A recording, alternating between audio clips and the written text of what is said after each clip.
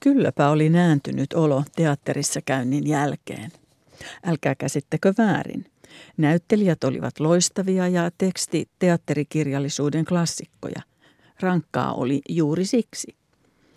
Tampereen teatterin Frenckell näyttämöllä nähtävä Edward Albeen näytelmä Kuka pelkää Virginia Woolfia on ravisteleva ja raadollinen ihmissuhde- ja avioliittokuvaus, joka kiskaisee kiihtyviin kierroksiinsa paitsi päähenkilöt, keski-ikäisen avioparin Marthan ja Georgin, myös heidän vieraansa, nuoren avioparin Nickin ja Hanin, sekä kaikki teatterin katsomossa istujat.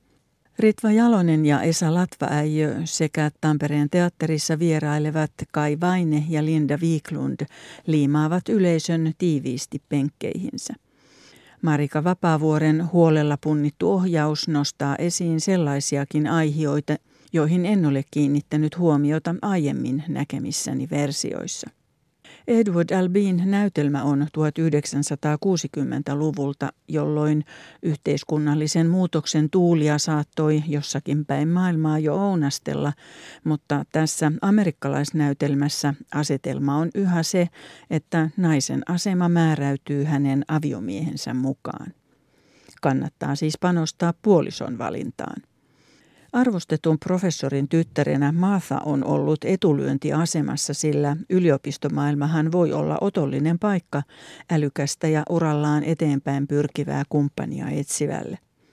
Martha löysi Georgin, mutta George ei olekaan osoittautunut tarpeeksi pyrkyrimäiseksi edetäkseen työelämässä Marthan toivomalla tavalla. Marthan näkemys ei jää epäselväksi, sillä hän on kehittänyt aviomiehensä halveksunnasta miltei taiteen lajin. Näytelmän kuluessa asetelmat toki vaihtelevat ja valokeilassa ovat välillä muutkin. Tapahtumat käynnistyvät Marthan ja Georgin palatessa iltamyöhällä kotiin yliopiston juhlatilaisuudesta. Kumpikin on juovuksissa, mutta yömyssy maistuu silti. George hämmästyy, kun käy ilmi, että Martha on pyytänyt heille yövieraita, vastikään yliopistolla työnsä aloittaneen Nickin vaimoineen. Vieraiden saapuessa isäntäparin riitely on jo hyvässä vauhdissa ja yö yhä pidemmällä. Nuori aviopari pyrkii käyttäytymään korrektisti, mutta on hämillään ympärillään kuohuvasta mittelystä.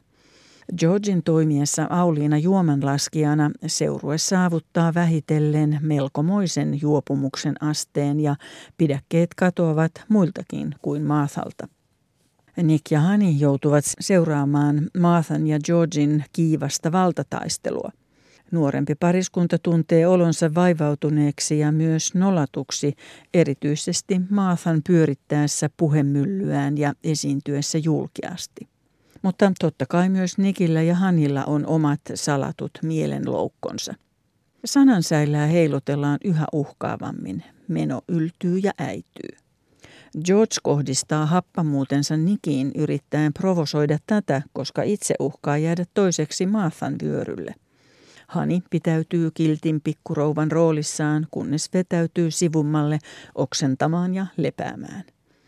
Marthan ja Georgin riitelykuvio on selvästi hioutunut vuosien varrella.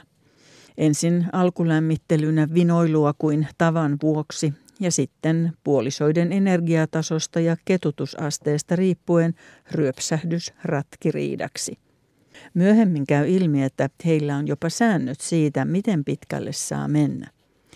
Tällä kerralla rajat ylittyvät. Miksi Martha ja George sitten riitelevät? Miksi he haluavat olla ilkeitä? Entä mikä pitää heidät yhdessä?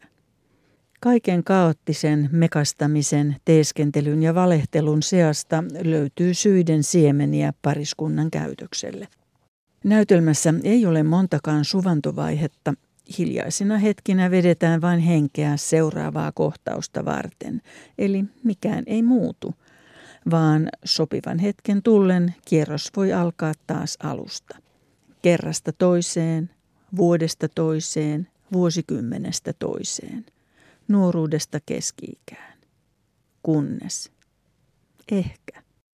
Jos Edward Albeen Kuka pelkää Virginia Woolfia näytelmän pelkkä katsominen vaatii skarppiutta ja keskittymistä, miten kovilla lienevät näyttelijät? Ihailen kaikkien taitoa, mutta aivan erityisesti Ritva Jalosen hurjaa, mutta hallittua heittäytymistä.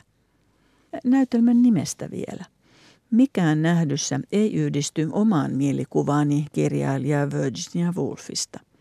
Ehkä kyseessä on pelkkä sanaleikki. Teatterin lavalla rallatellaan lastenlorua pahaa suttaken pelkäisi, hiukan muunnelluin sanoin. Who's afraid of Virginia Woolf? Radio Moreeni, vetreä 30.